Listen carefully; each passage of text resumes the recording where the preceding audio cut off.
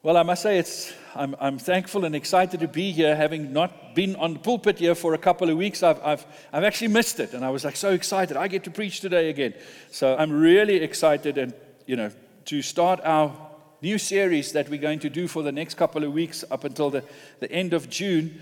And the title of our series is Togather. And when they put up the slide, you'll see that we've spelt it perhaps a little bit in an alternative way of how you would normally see this word, because and that's not a spelling mistake. I know the spelling police is going to want to raise their hands and say, excuse me, that's on purpose, okay? That's all right. We're wanting to talk about our togetherness and our gathering and the value of that. And, as a church, we believe in being the gathered and the scattered church, that we each live our lives on our front lines for the Lord Jesus. But we also believe in the value of being together and of gathering and of community particularly. So over these weeks, we want to consider just what it means to be a community. And today particularly, I want to talk about belonging. And my objective for today's talk is later down as we go with the series, we'll talk a bit more practical about things. But today, I would like to stir some desire within you. I would like to speak into some of your dreams and your wants that we all share in life around this. Recently, as Natasha and I were traveling to the UK for the conference that we went to and the churches that we were with, we flew from Johannesburg sort of mid-afternoon on a Monday, and we flew to Dubai, got there midnight, and spent a couple of hours in Dubai, and then flew over to London from Dubai, and we arrived at 7 o'clock in the morning at Heathrow. Now, I don't know if you've ever arrived around about that time at Heathrow in any morning. But if you've done that, you know that it's not only your plane arriving at that time, but half the world is arriving at Heathrow at early mornings, and it is crazy. So Natasha and I know this by now. So normally when the plane lands and they put the seatbelt signs off, we get up, we try and get our bags because we sit in the cheap seats in the back, and you have to try and get out as. Did you get my little hint there? Did you get it? Okay. Just wanted to make sure. So we try and get out, and the rule is even if we lose each other, we must get to that queue so that we can go through customs as quickly as possible. And so you get off the plane, you walk off, and then you go for it. And you try and pass as many people as you can, because you're making your way to that room they call the arrivals lounge. Sounds lovely. I don't know why they call it a lounge. It doesn't have a single chair in it. It's a room about this size almost. And as you come up to it, your heart begins to sink. Because there's two sections to this room. There's the one section where everybody with British passports, American passports, and certain other privileged people, they go through, and that queue moves quickly. And then there's the queue, other passports. And for some or other reason, we belong in that group. Along with all of China, all of India, all of Pakistan, all of Africa, all of everybody. And so you go to this space, and then the snaking starts. You know what the snaking is? I want to get there.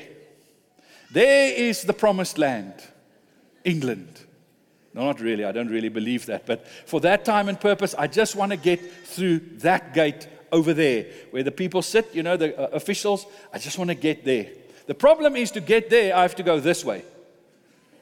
And then this way. And then back this way. And so that particular morning, as Natasha and I got there, those snakes were about 12, 15 rows deep already. And I knew we're going to spend a little bit of time here. This is going to be a big chunk of our day, is just trying to get through this mass of people. And so we joined the queue dutifully, as you have to do. Now, how many of you know what is the first thing people do nowadays when they stand in a queue? Hey, what do? They get the phone out. It's free Wi-Fi. I've been on a long flight. Perhaps there's some very important messages I have to read. And then everybody, it's like this comical scene. If you look at it, here people are.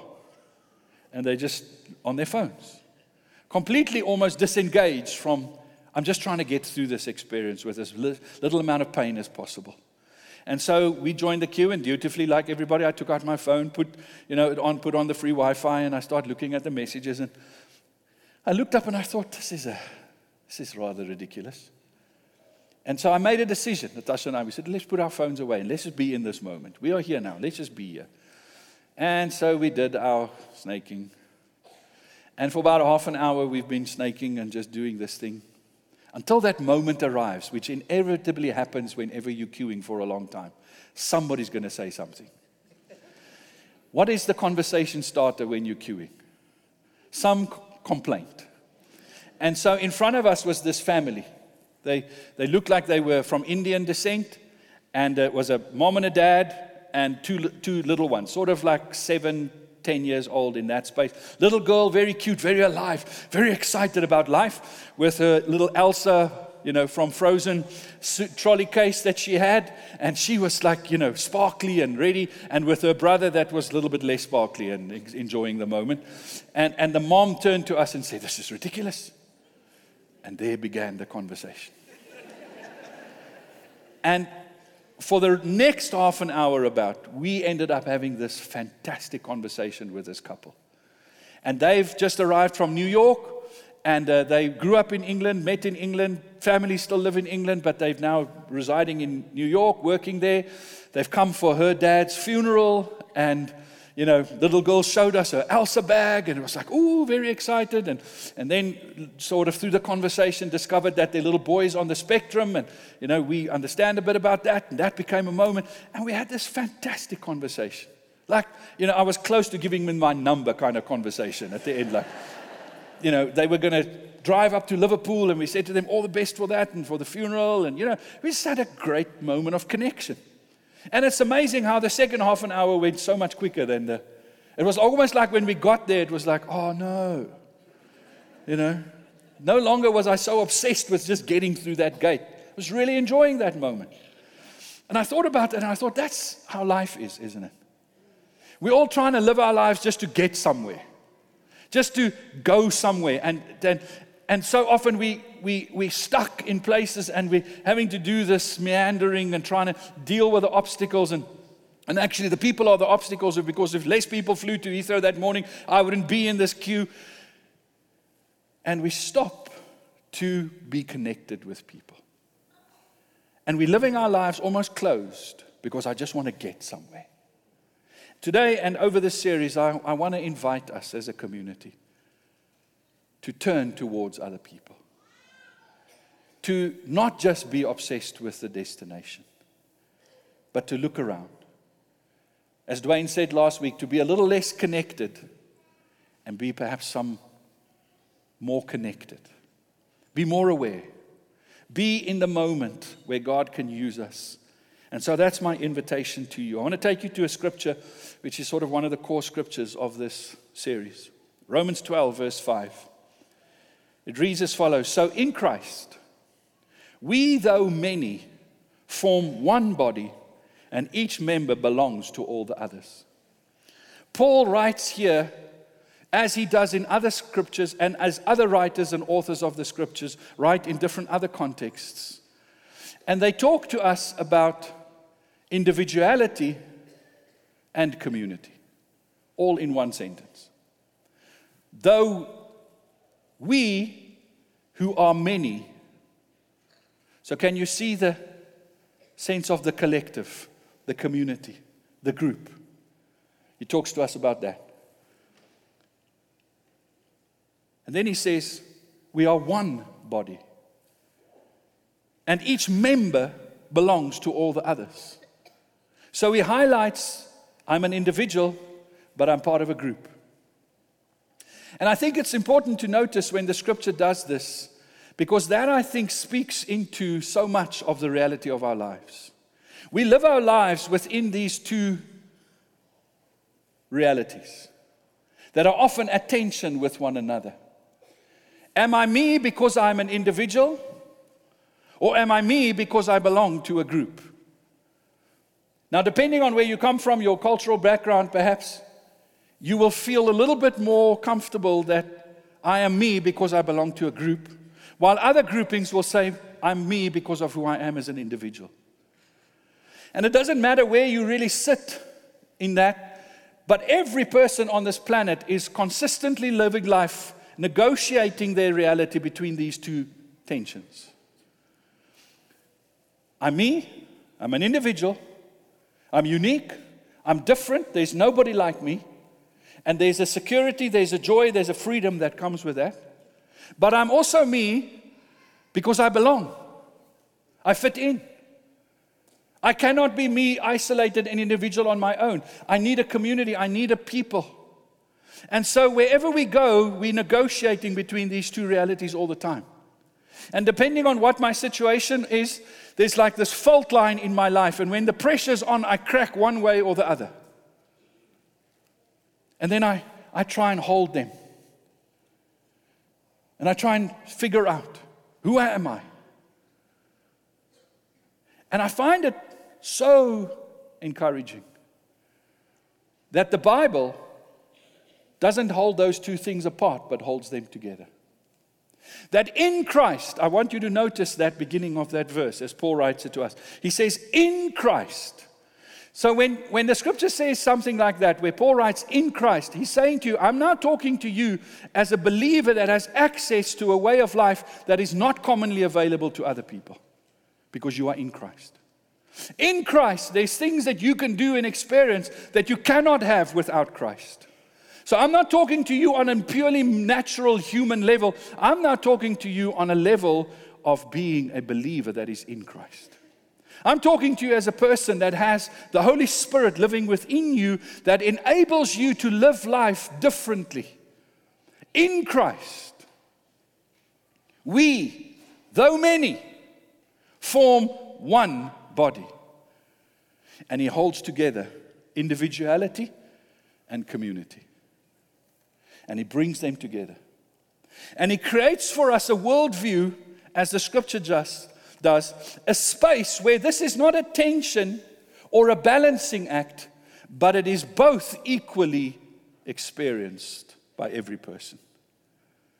Where the scripture tells us that in Christ you will be more you than you would ever be without Jesus. Jesus is committed to your individuality. He wants you to be an individual.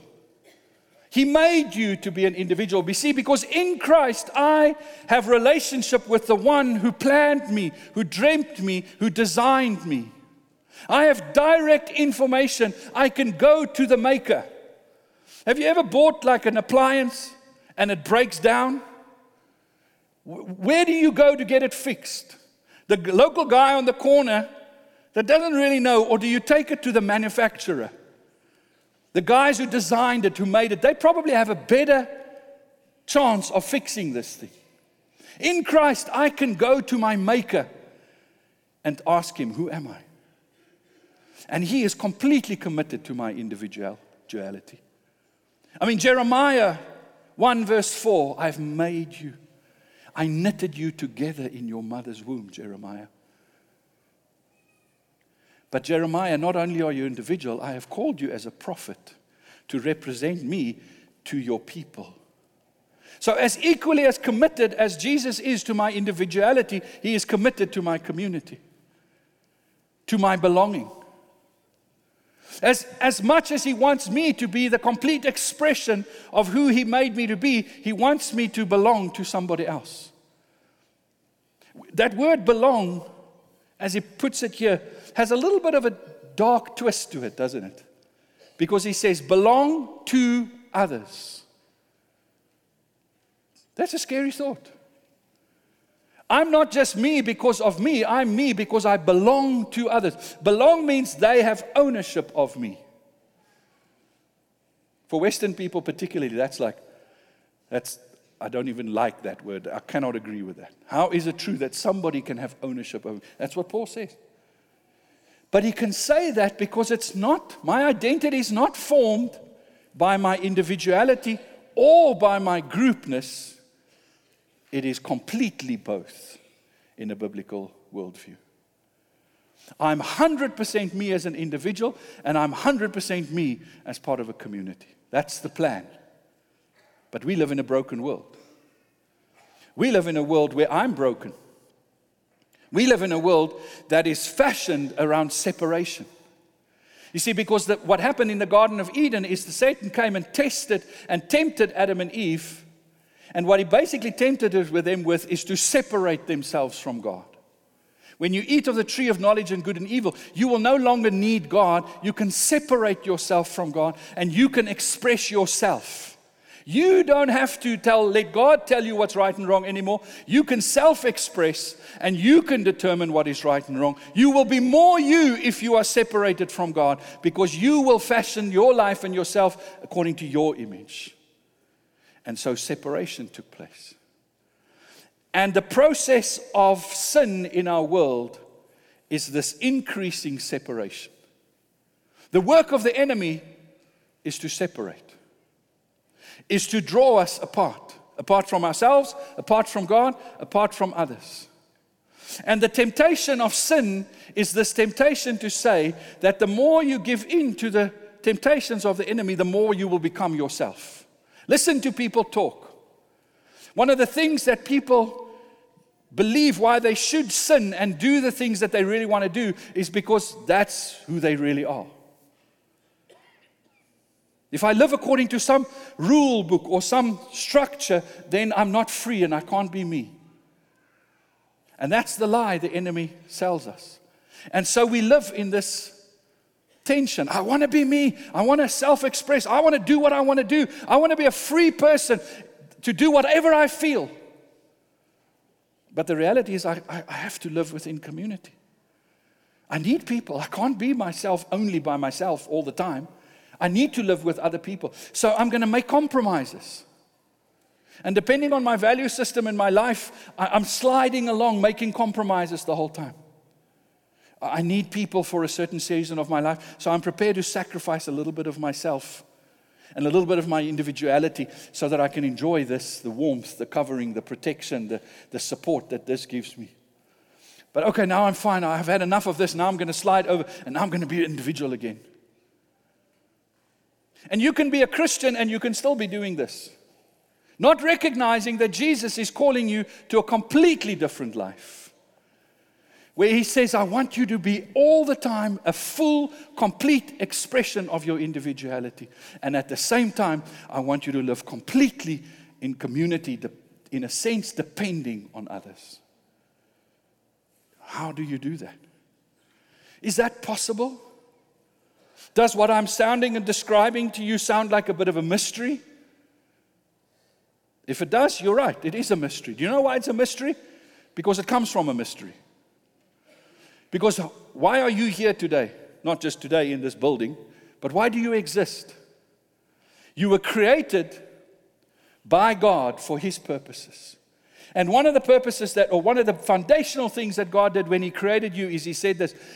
He said, let us make man, and that's a description for all humanity, let us make man in our own image. You are not God, but you do look like Him in some ways. You represent Him. You carry some of His traits. You carry some of His characteristics. And particularly when it comes to your relational need and capacity and ability, it is that way because you're reflecting God. But God is a mystery. Our God mystifies us. We cannot even completely describe our God, because one of the key foundational things, and we spoke about this recently, is to know that our God is a Trinity. 3 persons, one in essence. We don't worship 3 gods, we worship one God.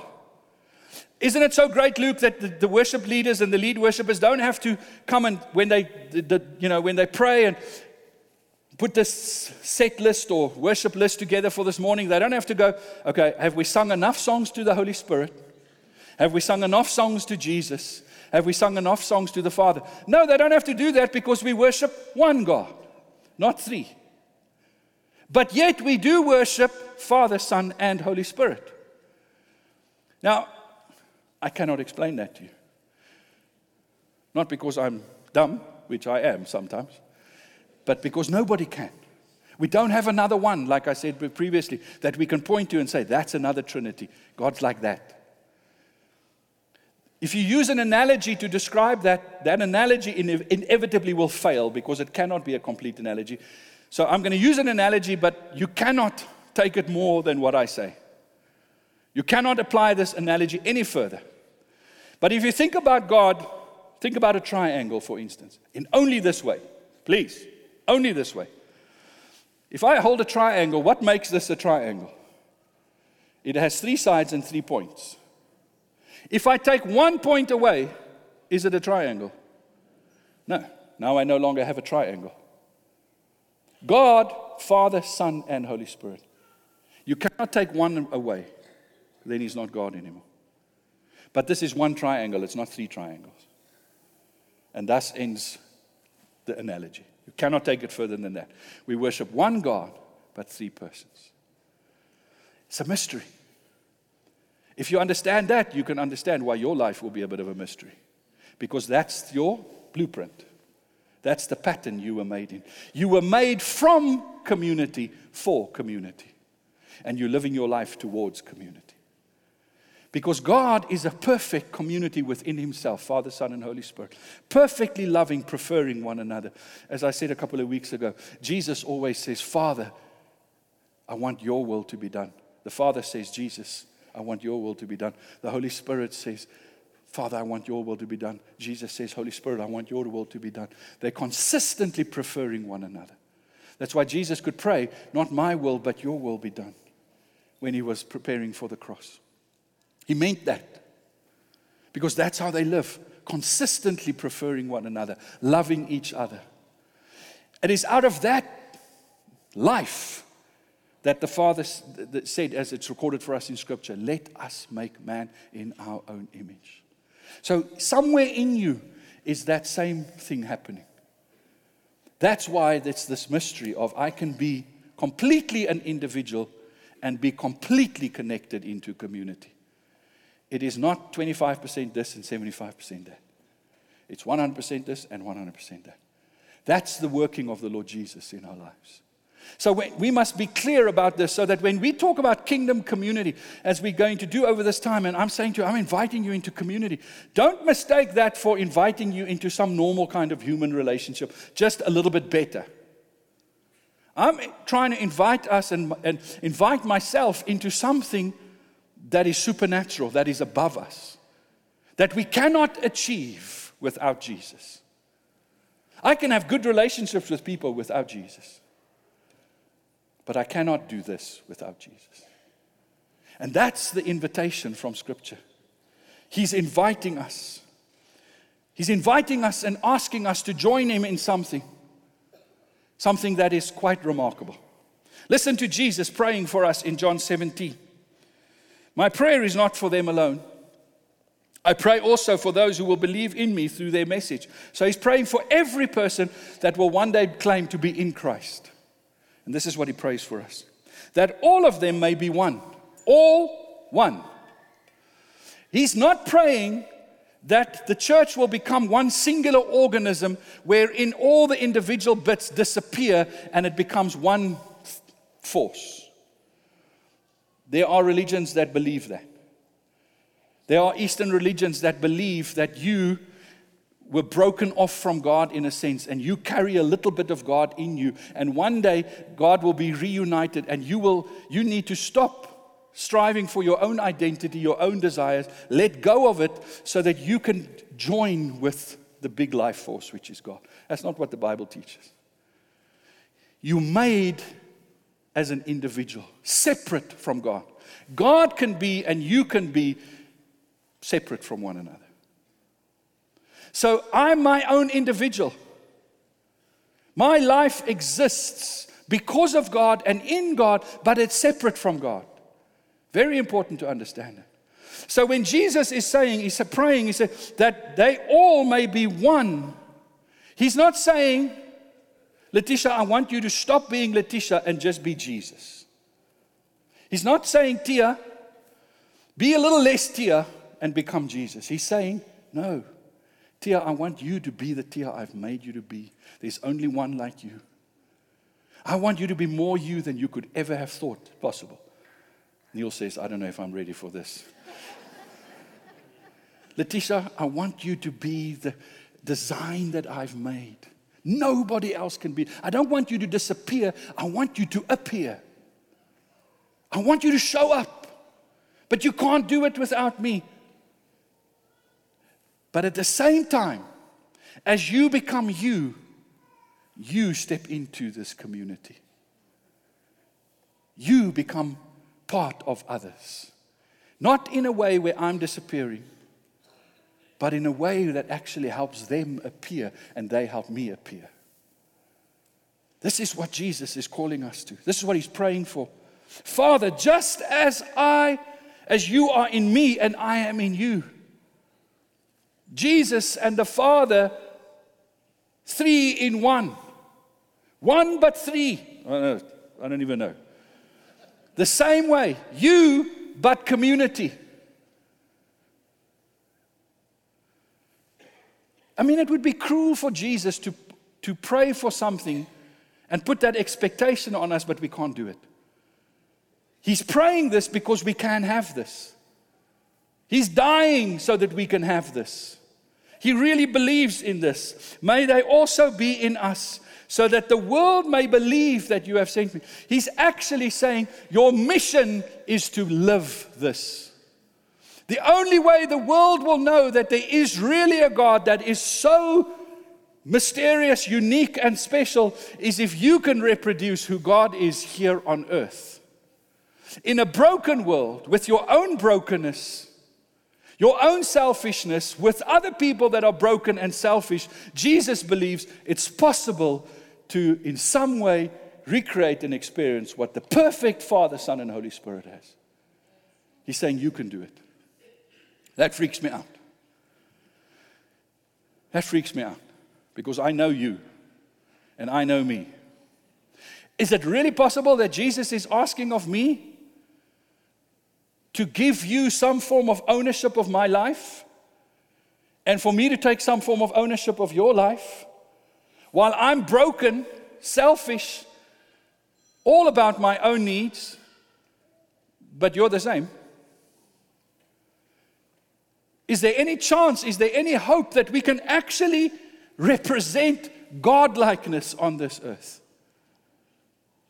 to that level? I don't know. Jesus seems to think it's possible. Listen to John, writing in 1 John 4, verse 7 to 8. Dear friends, let us love one another, for love comes from God. You see, when you and I hear with the word love, we think it's talking about some positive feeling or disposition to another person. That's not what the word love means in the scriptural context. He says, let us love one another, for love comes from God. So in other words, if I want to understand the love he's expecting of me to copy, I must look to God. That he defines love. How does God love? The Father says, Jesus, I'm going to do everything in my power and my energy, my intelligence for your benefit. I'm laying my life down for your benefit. Jesus says, no, Father, I'm laying my life down for your benefit. I'm going to hold nothing back. I'm not going to keep anything for myself. I'm going to give it all for you. And then the Holy Spirit says, no, Jesus, I'm going to do that for you. And Jesus says, no, I'm going to do that for you. They're consistently emptying themselves towards each other. That seems a bit of a tall order, doesn't it? I mean, that's ridiculous to even think that we can do that. No, we can't. Except for in Christ. That's what Jesus is beginning to recreate in you and me, the capacity, the ability to do that. He's not just come to die on the cross so that you don't have to go to hell. He has come to give you life, and life in abundance. And abundant life is not about your check account. It's about you being able to live the God kind of life. Your bank account helps sometimes, but it is like the poorest measure you can use to describe this that Jesus is talking about. He's saying, I want you to know life. The only way you can know life is to be fully yourself and be fully committed in community. And I'm drawing you into that. I'm drawing you into that. We are made from community, for community, and we're living our lives towards community. You see, because we were made in the Garden of Eden to experience this level of relational capacity with God. And when we lost it because we chose to self-express. And then Jesus came and he said, I'm going to show you how to do this as human beings. Because who is Jesus? Jesus is divinity in humanity. Christ, the Messiah, Emmanuel, God with us. Jesus, another mystery, 100% God, 100% man, came and lived among us and loved us the way the Father loves here on earth. And he said, be like me. I will send you the Holy Spirit, and the Holy Spirit will teach you to relate the same way that I relate. He's going to reproduce you. He's going to make you little Christs. That in Tia's being, Jesus is going to be reflected because he's going to show her as Tia how to love the way that he loves. And that's the invitation. That's the dream. How do we do this? It sounds impossible. How do we do this? Let me just touch on a few points. How do we live in community? In his writings, the well-known Christian psychologist, Dr. Larry Crabb, talks about a concept that he's entitled relational holiness. It's to understand holiness within the context of relationship. Because the scripture says, one of the key scriptures, one of the foundational biblical scriptures that we all have to understand was first given to us in Leviticus 19 verse 2, where God says this to his people. He says, be holy because I, the Lord your God, am holy. Be holy because I'm holy. Be like me in holiness. Now I don't know. Is that possible? Perhaps we need to begin to think of holiness as a relational thing. Let me give you two pictures. Can I ask you to imagine two pictures with me? On the one hand, I would like you to imagine a picture of, you can put yourself in the picture or somebody else, a deserted beach. Nobody there except one person, you or somebody else. And that person is completely in solitude, all on their own. Perhaps enjoying the nature, enjoying the sea, the smell, the breeze, just enjoying that absolute moment of contentness because they're on their own, separate. On the other hand, I'd like you to imagine this picture. Perhaps Christmas dinner, Christmas lunch. It's noisy, it's messy, it's family, it's laughter, it's food, it's celebration. It's like community. If I say to you, love, holiness, which picture represents which one best to you? The deserted beach, does that represent to you holiness or does that represent love? The noisy family dinner, does that represent holiness or does that represent love? Now, I don't know. Some of you go, I don't want to be tricked. I'm not going to do it.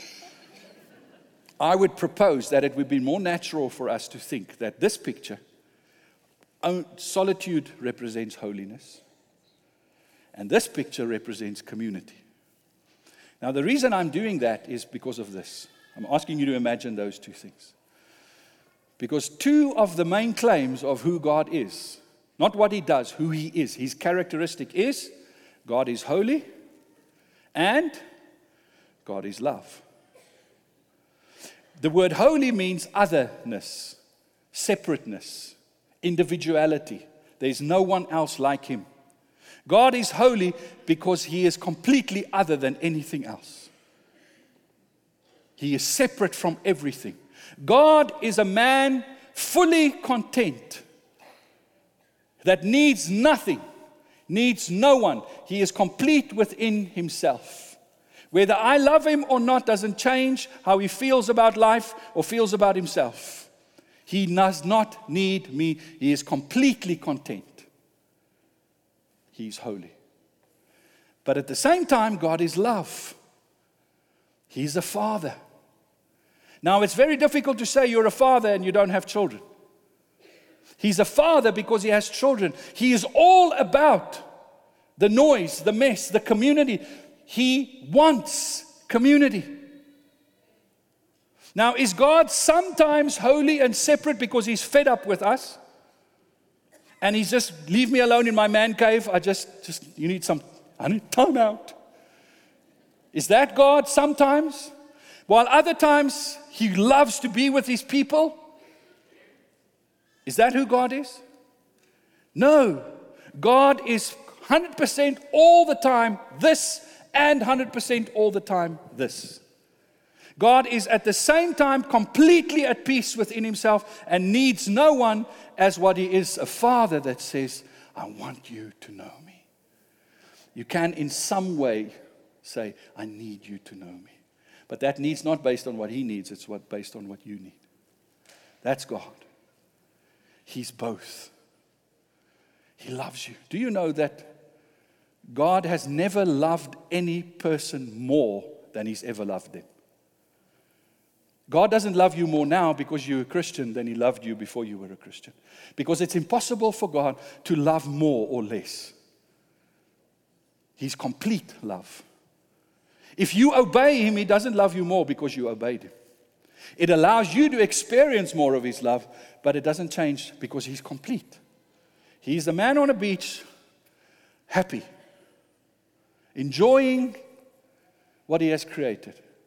And then one day He says, I think it'll be a great idea to make man in our own image. God was alone, but He was not lonely. But He said, I want to express my love, and so He creates us to love us.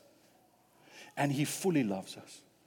But do you know that the reason He can fully love us is because He doesn't need us?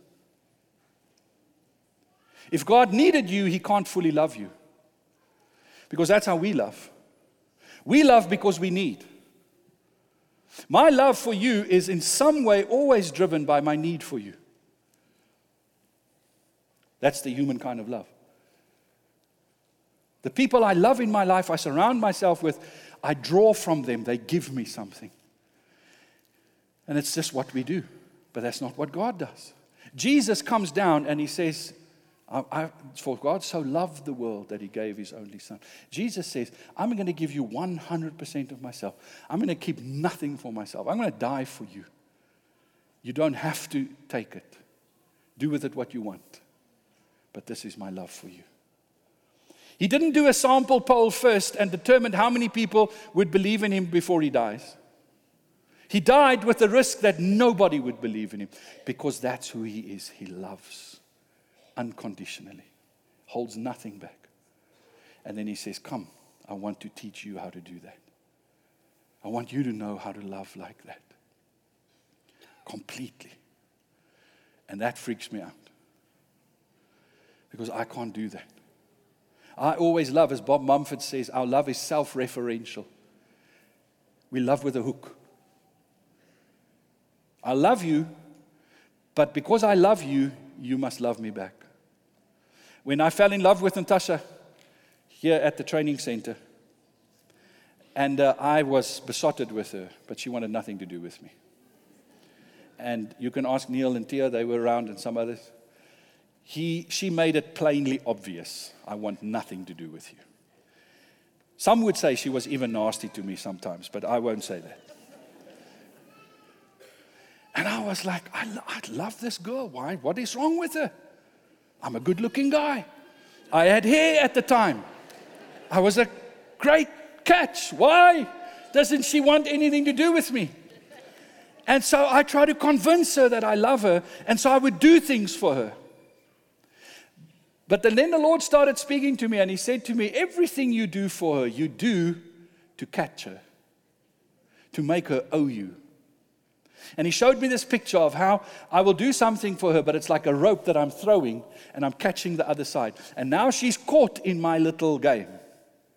Can't you see how nice I've been to you? You must now respond to me. And if she doesn't, I get all upset.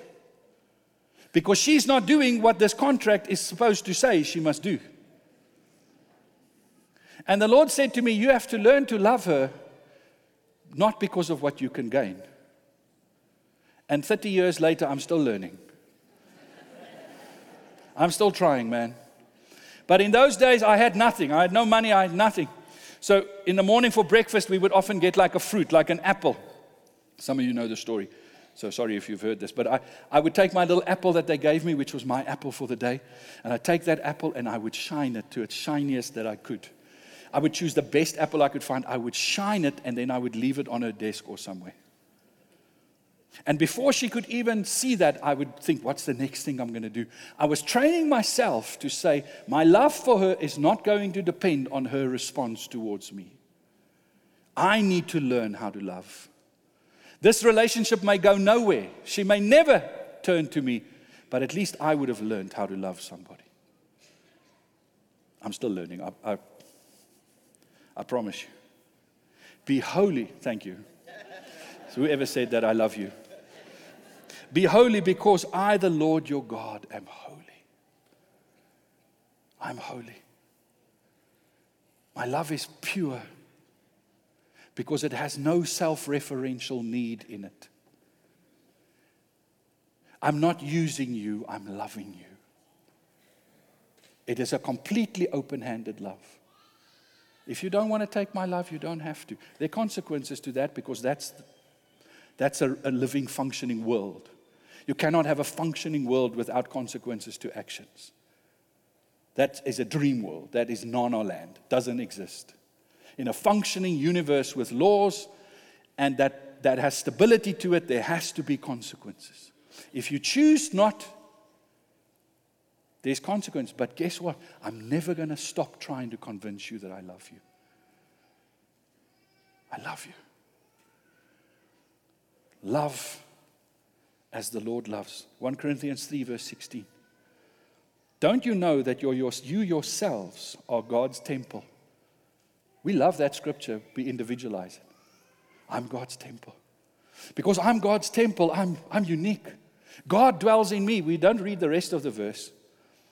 And that God's Spirit lives among you. I am the church, and we are the church, all at the same time. I can't be the church, the temple of the Holy Spirit on my own, and a community can't be the Holy Spirit without its individuals. It is this beautiful, mysterious thing that Jesus does in our midst. So let me give you some pointers as I finish of how do we do this relational holiness.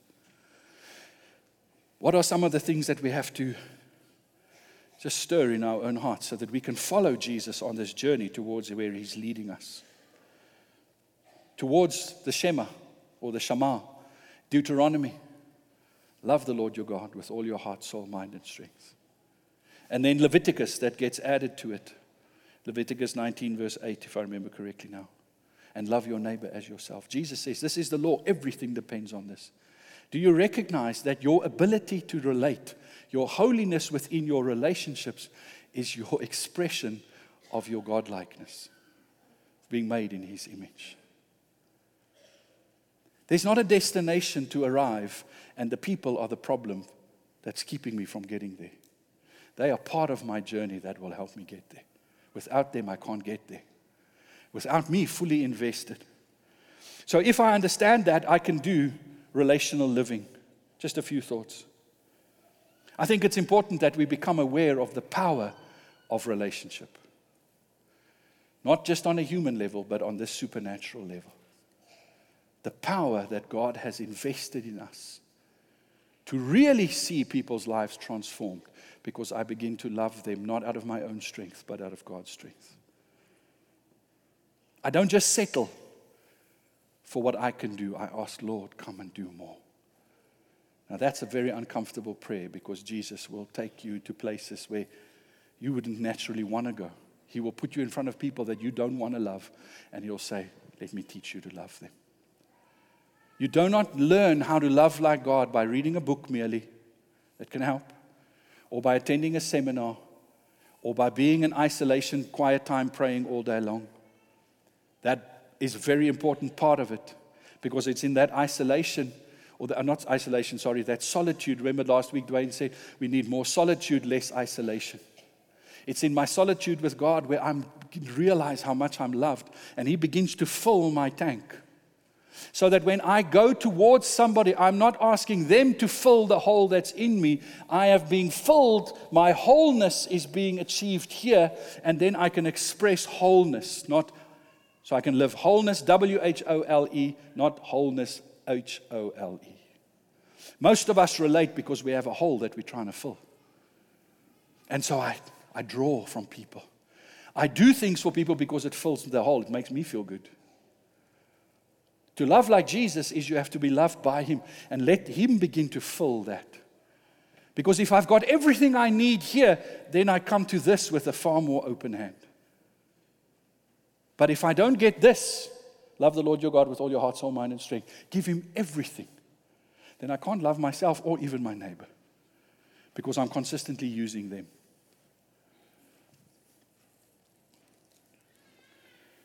So be aware of the power of relating and ask Jesus, help me. Help me to relate like you relate. I can't do it in my own strength. If you try and do it in your own strength, you're going to burn yourself. You're going to burn out. You're going to freak out. You're going to get depressed. You're going to feel abused. You're going to not be able to do it. You can only do it in Jesus. Be fully yourself and fully committed to community. Be aware of the power of relating. Then be open to relating. Turn to the people in the queue around you as we are marching towards whatever the destination is and start saying, I want to be open. Not everybody's going to relate to me, and I don't need everybody to relate to me, but I'm open. I want to start living my life to say, Lord, wherever I am, if this is a moment, I want to relate. I want to be open to people. Good people, nice people, and even people that are not so kind and so nice. Not because I'm looking for punishment, but because, Lord, I want to learn what it means to love like you love me.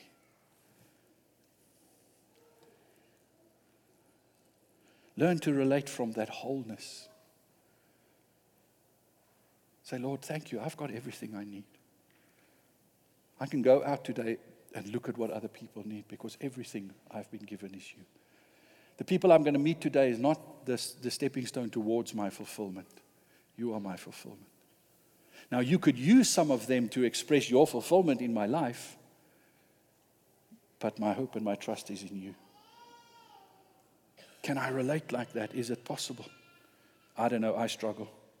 But I'm saying, Lord, I want to be open. In openness to relating, not only do we have to deal with our selfishness, we have to deal with fear. We're so afraid. In modern day man, one of our greatest fears is that I'm going to disappear. I'm not going to be me. I'm going to have lived my whole life, and it's going to be a life that others told me to live, and I'm going to not have mattered because I never self-expressed. You've got to sacrifice that fear. Not just sacrifice it, throw it in the water, but bring it to Jesus. You know, He's the appropriate one to sacrifice it to because He's the only one that can actually make you you. That can love you to the point where you will be the you that you were supposed to be. That will cause you to arise. That will cause you to appear. He will take you like the potter takes the clay, and He will say, let me shape you. Let me show you my dream, my vision that I had. But if I'm so hard trying to shape myself, He's just going to back off and say, well, when you get frustrated, I'll step in. When you stop, I will do it. I have to let go. I must deal with my anger, my bitterness. I love the way Larry Crabb says it. He says, forgiveness is the way we water our souls that have been parched in the desert. Through forgiveness, we come to the water of life, and we allow that water to nourish us and feed us so that our barrenness can actually produce beautiful fruit and blossoms again. I deal with my bitterness, my anger all the time. Father, forgive me as I forgive those. I deal with my wanting to withdraw. I deal with my neediness. I need you. Why didn't you think about me? Why don't you consider me? Why didn't you phone me? Why didn't you text me? I deal with my neediness. And I begin to relate from a different place. So I'm open to relating. All of us have gotten hurt through relationships. It's a given fact. And we will get hurt again. Do I live by fear or do I live by faith? Do I believe in Jesus that He can do it, that He can make it possible, that I can experience in some way or form at least part of what He experiences in His relationship here on earth with broken people while I'm a broken person? I don't know. The fourth and worship team, you guys join me, please. Be life-giving. Instead of trying to see what can I get from life, become a person that says, I am getting. I've got God. I'm not talking to unbelievers, I'm talking to Christians. In Christ, I'm getting everything I need. He's my provider, He's my protector, He's my peace, He's my joy. I've got everything I need. Now, I don't always tap into it. I don't always realize that. I forget that most of the time.